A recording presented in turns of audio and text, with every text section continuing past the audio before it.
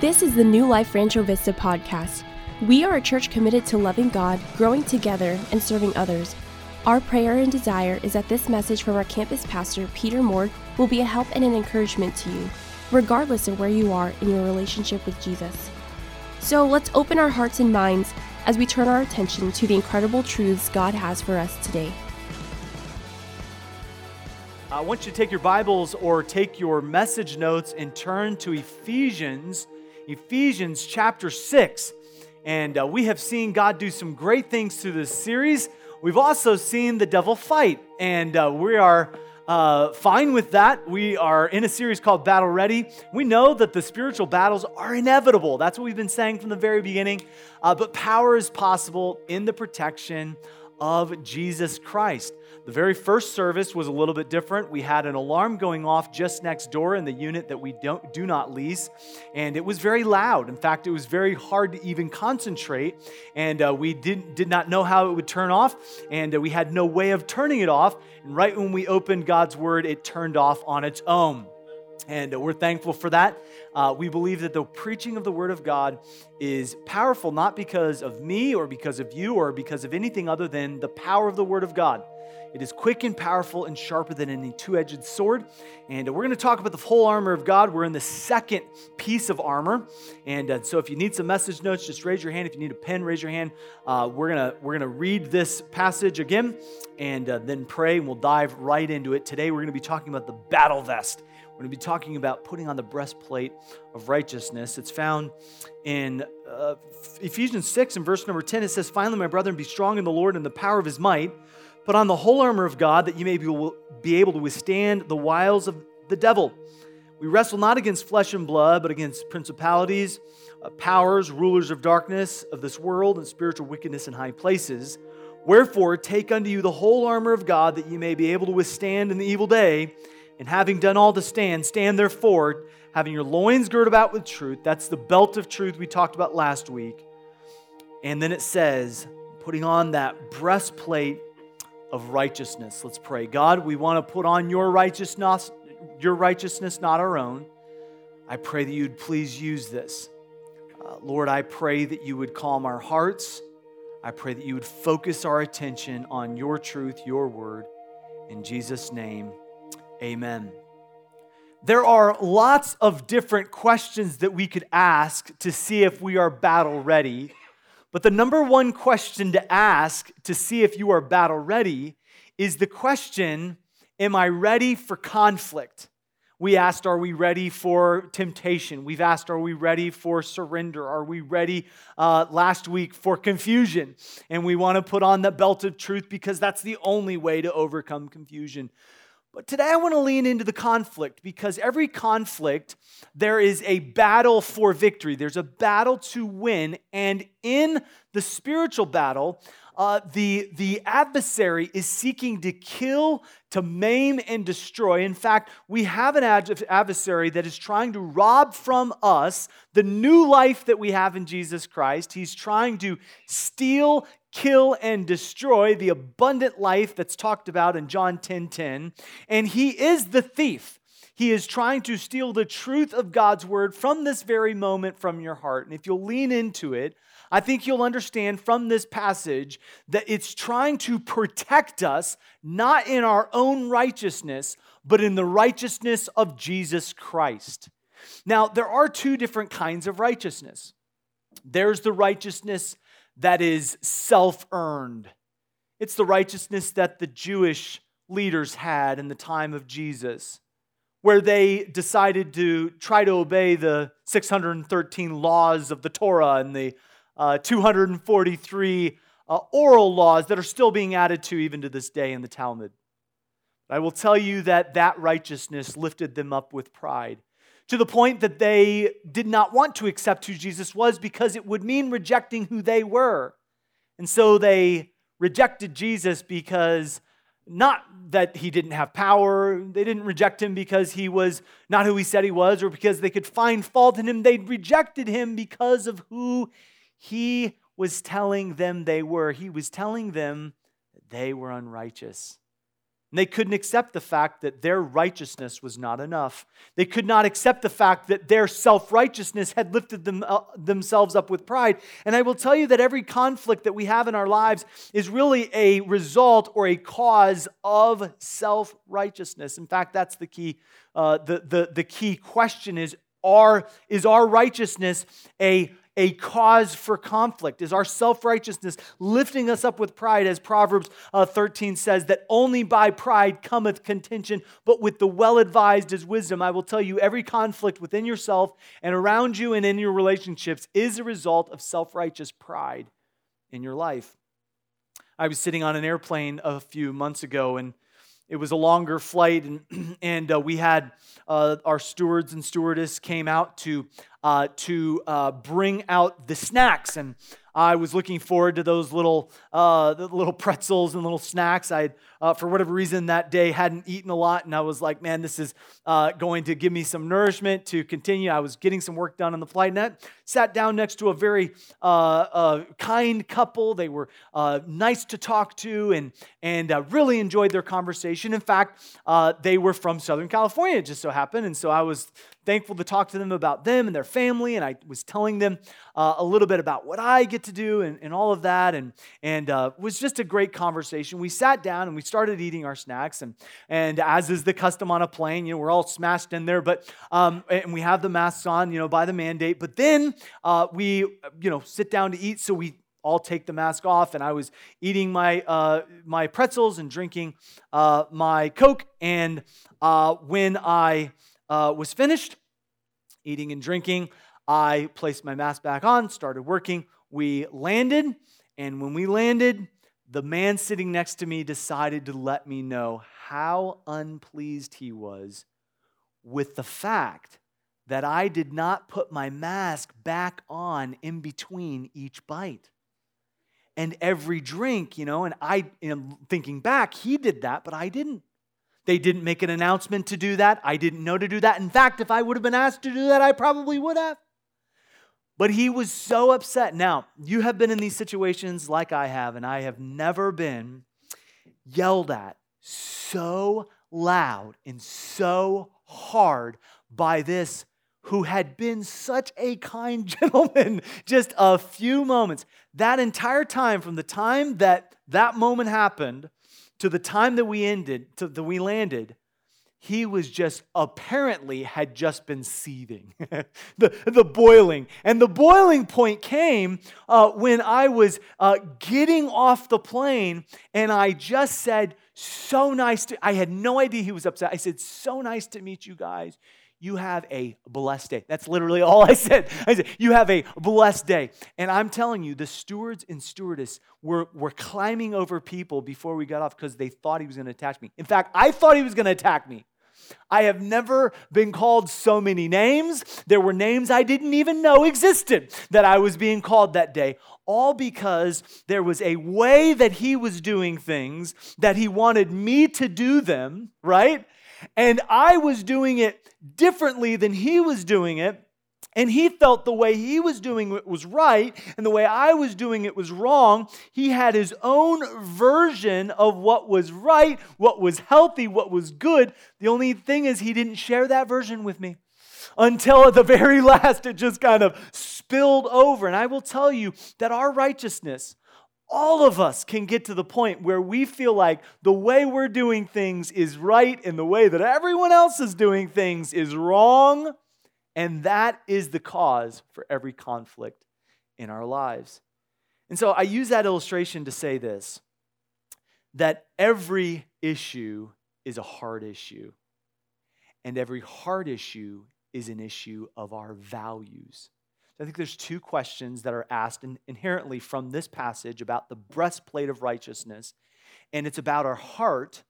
The breastplate protects the vital organs, and there's no vital organ more important than your heart. We'll talk about that. And then it's a breastplate of righteousness, and righteousness is God's right standard. It is His rightness. It is valuing what God says is right more than what we think is right. All of us can get a little bit upset with someone else when someone what we think, oversteps our boundary of what we think is right. Now, everyone is entitled to what they think is right, but ultimately what God thinks is right is his righteous standard. That's where we get the word righteousness, okay? So I want to walk you through those two questions based on the breastplate, protecting our heart, and righteousness, God's righteous standard, his values, okay? And so let's ask the first question. How is your heart? How's your heart? Is it being protected against evil? Do you have something built in, some boundary? Now, some might ask, well, I think my heart's good, my heart rate according to my watch. No. The Bible often uses the heart, which is an organ that pumps life and blood into our body and gives life. Without the heart pumping, you do not have life. And so the deepest part of us, in fact, in the psalmist says, examine me, try me. In fact, he says, try my reins. That's your feelings. And he says, and my heart. And he's not talking about trying to see if his heart is pumping right. He's actually using the heart as a metaphor to say that the part of me that's the deepest part of me. In fact, psychologists have tried to break this down and say, yeah, when we're talking about the heart, we're not actually talking about the thing that pumps. We're actually talking about the deepest part of the mind. And some have tried to say it's the pineal gland or that deepest part of your mind that is who you really are. I think the psalmist summed it up in Psalm 103 when he says, bless the Lord, O my soul. And that's something that we would use, a soul, right? A little bit different than a heart, but he says, and all that is within me. That is certainly the case. Everything that's within you, the non-material part, not saying that's not important, but the non-physical part of you, really important, right? And so we see these different layers that are talked about in Scripture. And so we say, well, how can we protect a layer that we cannot see, that we did not know, maybe even until this moment, that existed? And let me break it down to you in a physical part of how we're designed as God created us to be. I'm going to use an egg because we all will identify with that. And so here's an egg, all right? The egg has a shell, and the shell is representing the body, right? So we have a hard shell in the body. There's a shell around our heart cavity called the rib cage, and it's supposed to provide some sort of protection, okay? And so the body is the shell, but inside the body houses a soul. And think of the soul as the egg white, right? That's around the yolk, right? It's see-through. You can kind of see it. You know it's there. But the real heart of an egg, all right, is the yolk. Would you not agree? The heart of it is the yolk.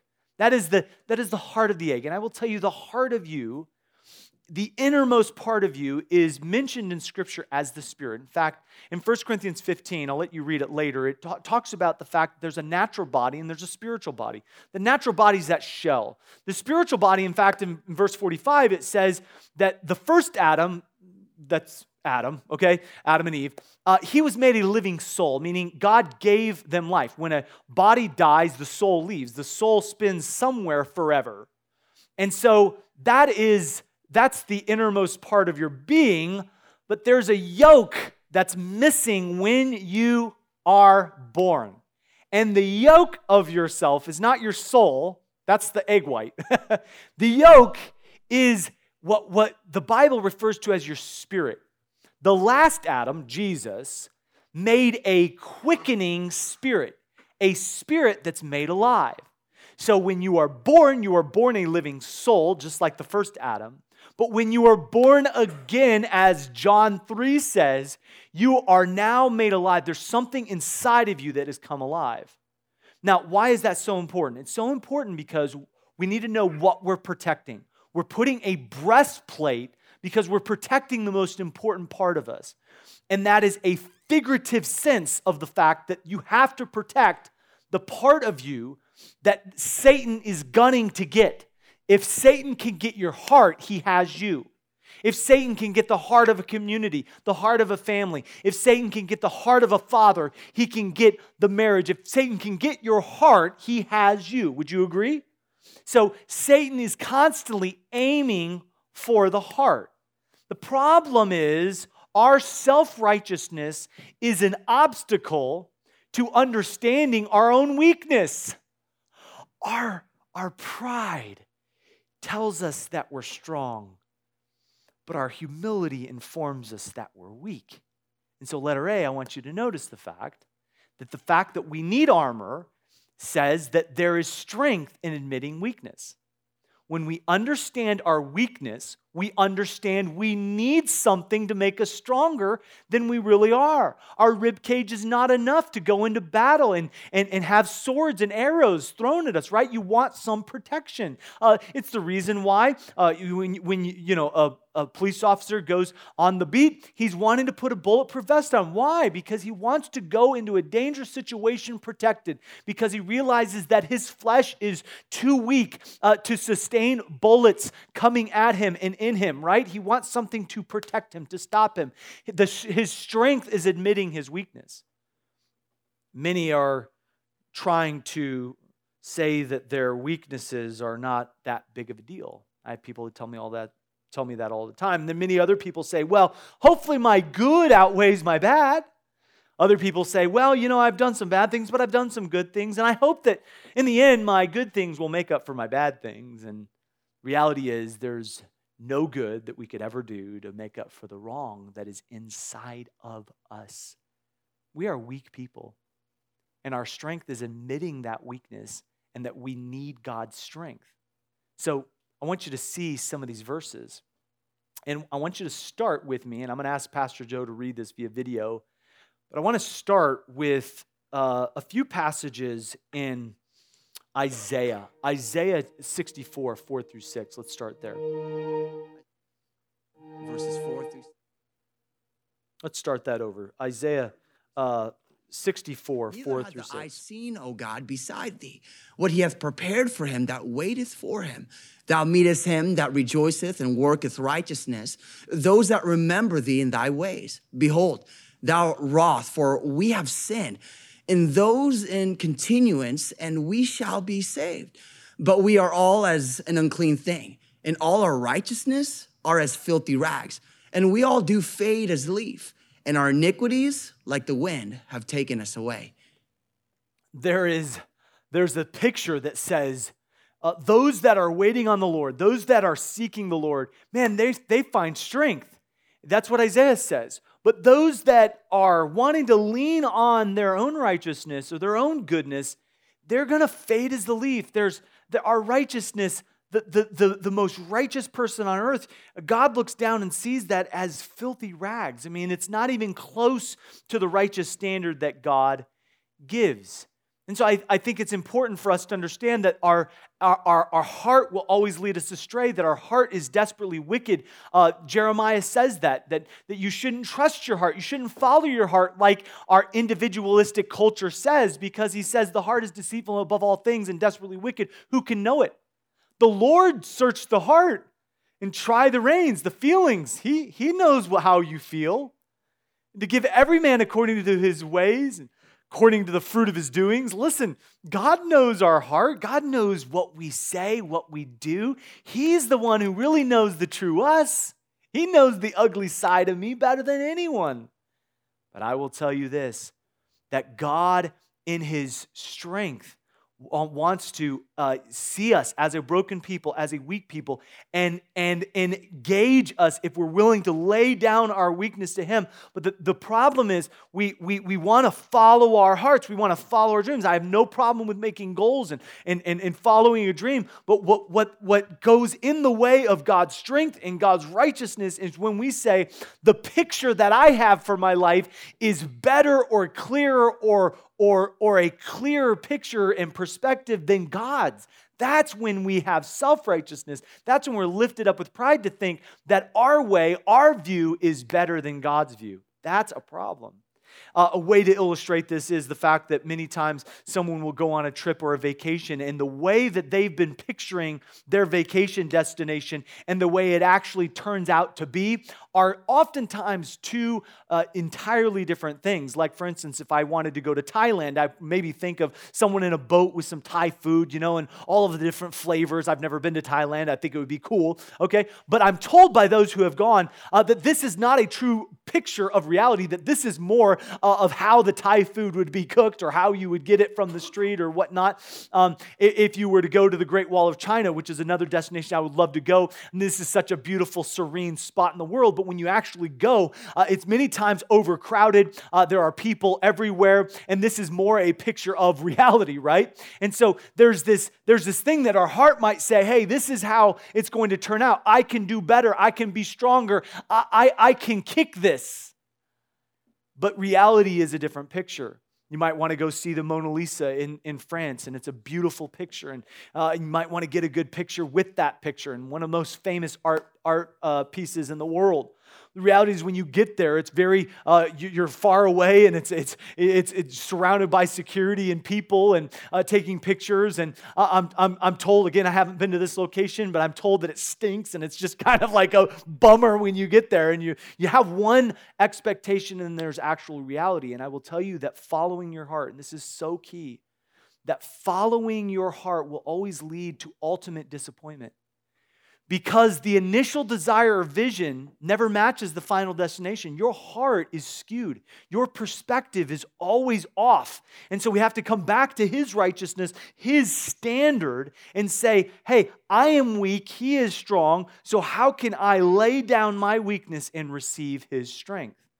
Well, it requires a second, letter B. I want you to see there's health in finding help, in receiving help.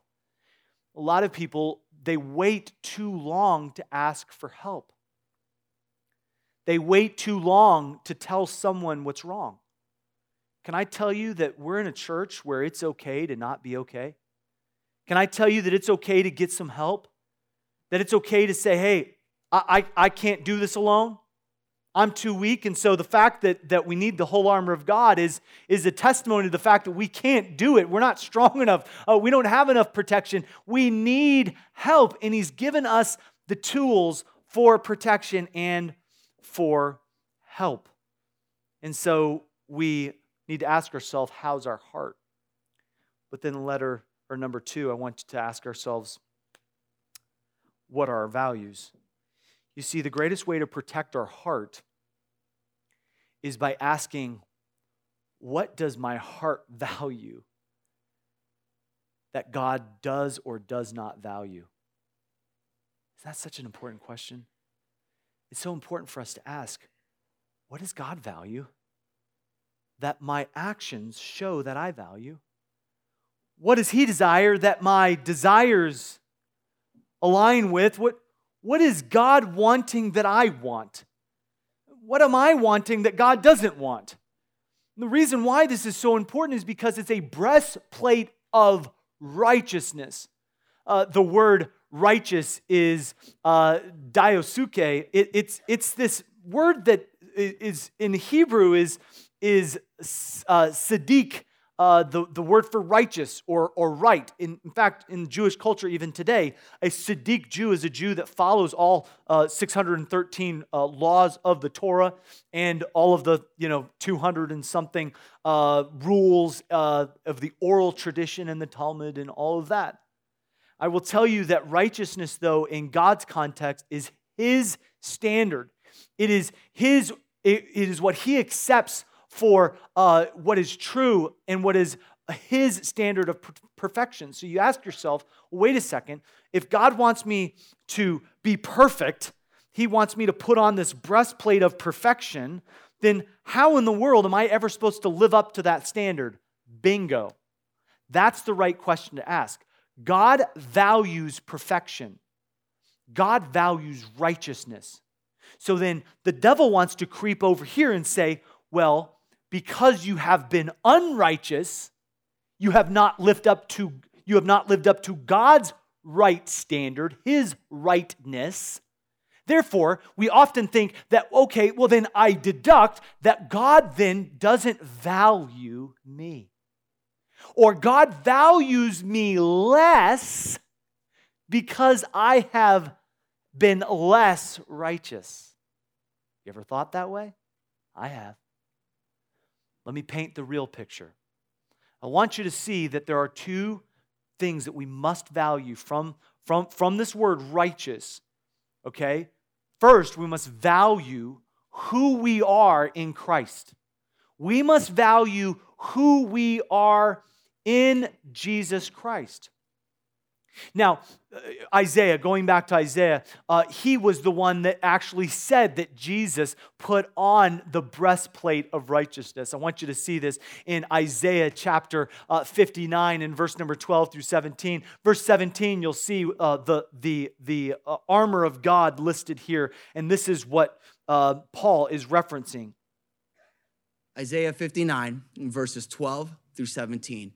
For our transgressions are multiplied before thee, and our sins testify against us. For our transgressions are with us, and as for our iniquities, we know them. In transgressing and lying against the Lord, and departing away from our God, speaking oppression and revolt, conceiving and uttering from the heart words of falsehood, and judgment is turned away backward, and justice standeth afar off. For truth is fallen in the street, and equity cannot enter. Yea, truth faileth, and he that departeth from evil maketh himself a prey. And the Lord saw it, and it displeased him that there was no judgment. And he saw that there was no man, and wondered that there was no intercessor. Therefore his arm brought salvation unto him, and his righteousness, it sustained him. For he put on righteousness as a breastplate, and a helmet of salvation upon his head. Now, the reason it mentions the helmet of salvation, which we'll get to in a couple weeks, and the breastplate of righteousness, is you cannot have one without the other. You see, the righteousness of God comes being with Jesus, in Jesus. You say, how in the world is that? Well, our theme verse as a church is 2 Corinthians 5:17, and it's in your notes. It's that we are made new creatures, new creations in Christ Jesus. Behold, all things are made new. There is a newness that Jesus gives when we receive him. You say, how do I receive him? Well, in Romans chapter 10 and verse number 9, it says, if thou wilt confess with thy mouth the Lord Jesus and believe in thine heart that God hath raised him from the dead, thou shalt be saved. That helmet of salvation, he saves you from what? From your sin, from your unrighteousness, from your wretched state, which is what I was, but believing in the heart. With the heart man believeth unto righteousness, and with the mouth confession is made unto salvation. You see, at the moment of salvation, you are placed in Christ. You are made new in Christ.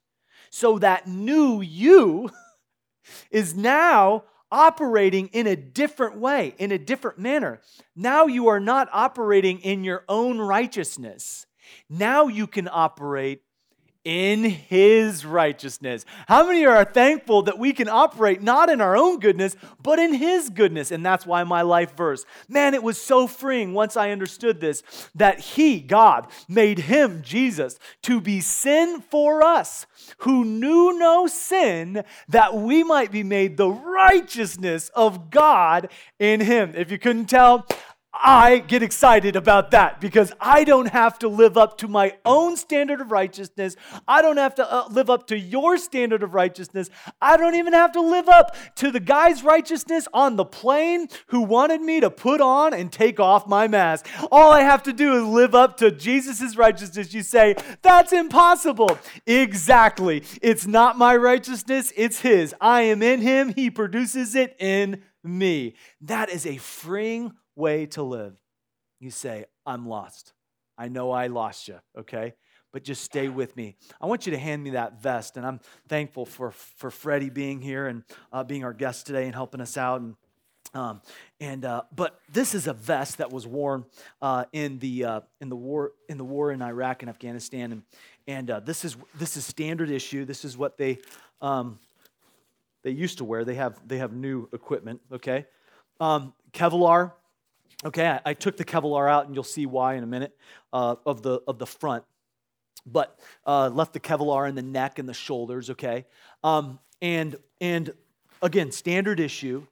And the reason why they would put this on is to give them protection that they do not possess.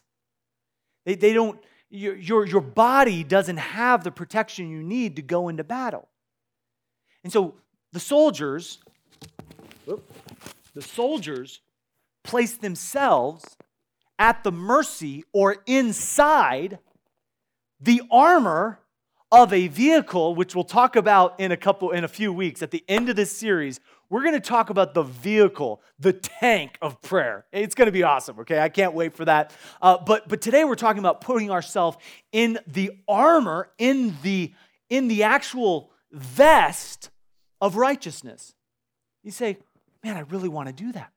How do I place myself in the righteousness? Well, listen, twice in the Bible, in the New Testament specifically, it calls us Christians or Christ ones, right? But 140 times it says we are in Christ. Everyone say that together. In Christ. We are placed in Him. So here's the picture. I am valuing not me and my goodness and who you think I am. I am valuing who He thinks I am. I am valuing, as we sang today, who He says I am. I am valuing the new me. And you should value the new you. So letter B, how do we value the victory of being the new you?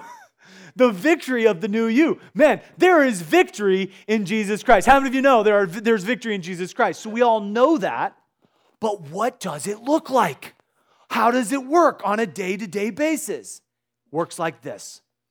Instead of deciding that our righteousness and piecing together our own and hoping that there's not holes in the merit badges of our own righteousness, right?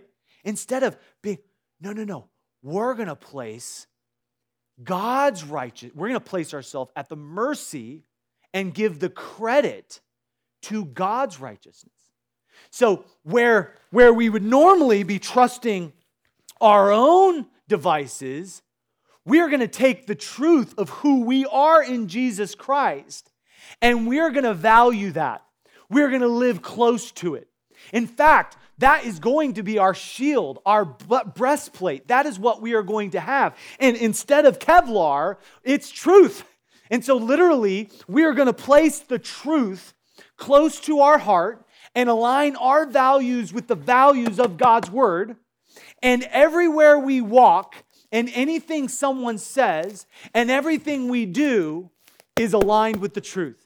It is our value. It is who we are. It is how we define things. It is how we live our life. It is the truth that sets us free from our own self-righteousness, and it is the belt of truth that anchors the breastplate of righteousness. The breastplate of righteousness is who we are, our new you.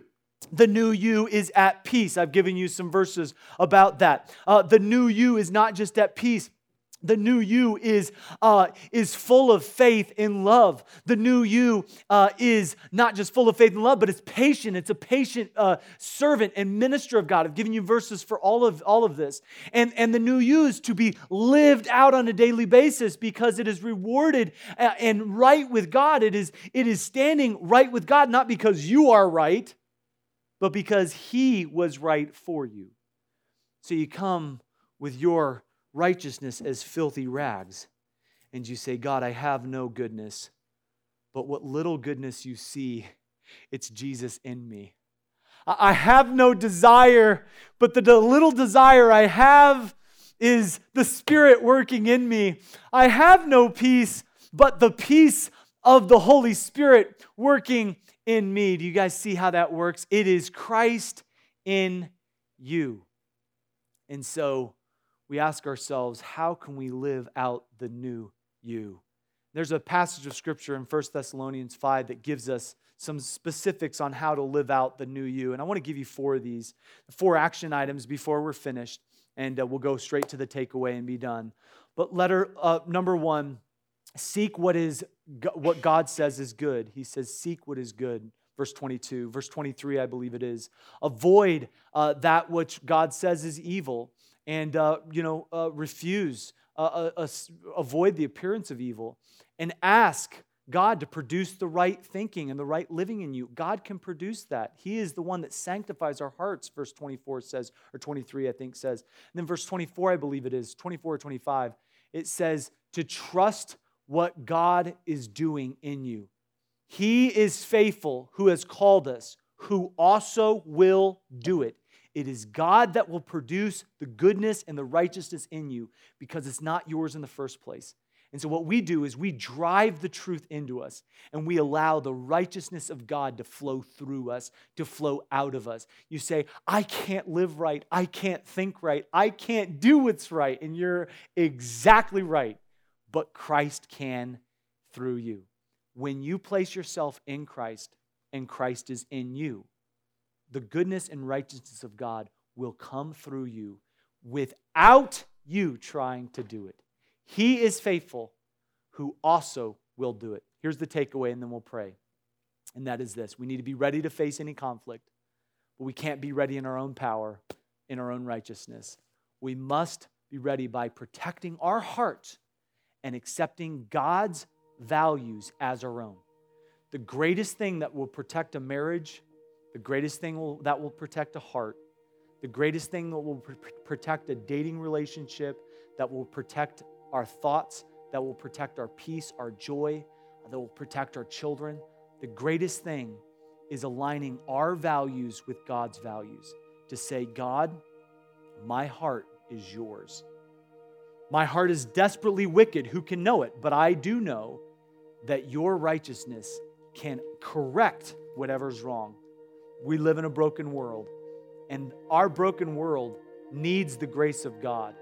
Our broken world needs the righteousness of God. Truth is fallen in the streets, as Isaiah 59 says.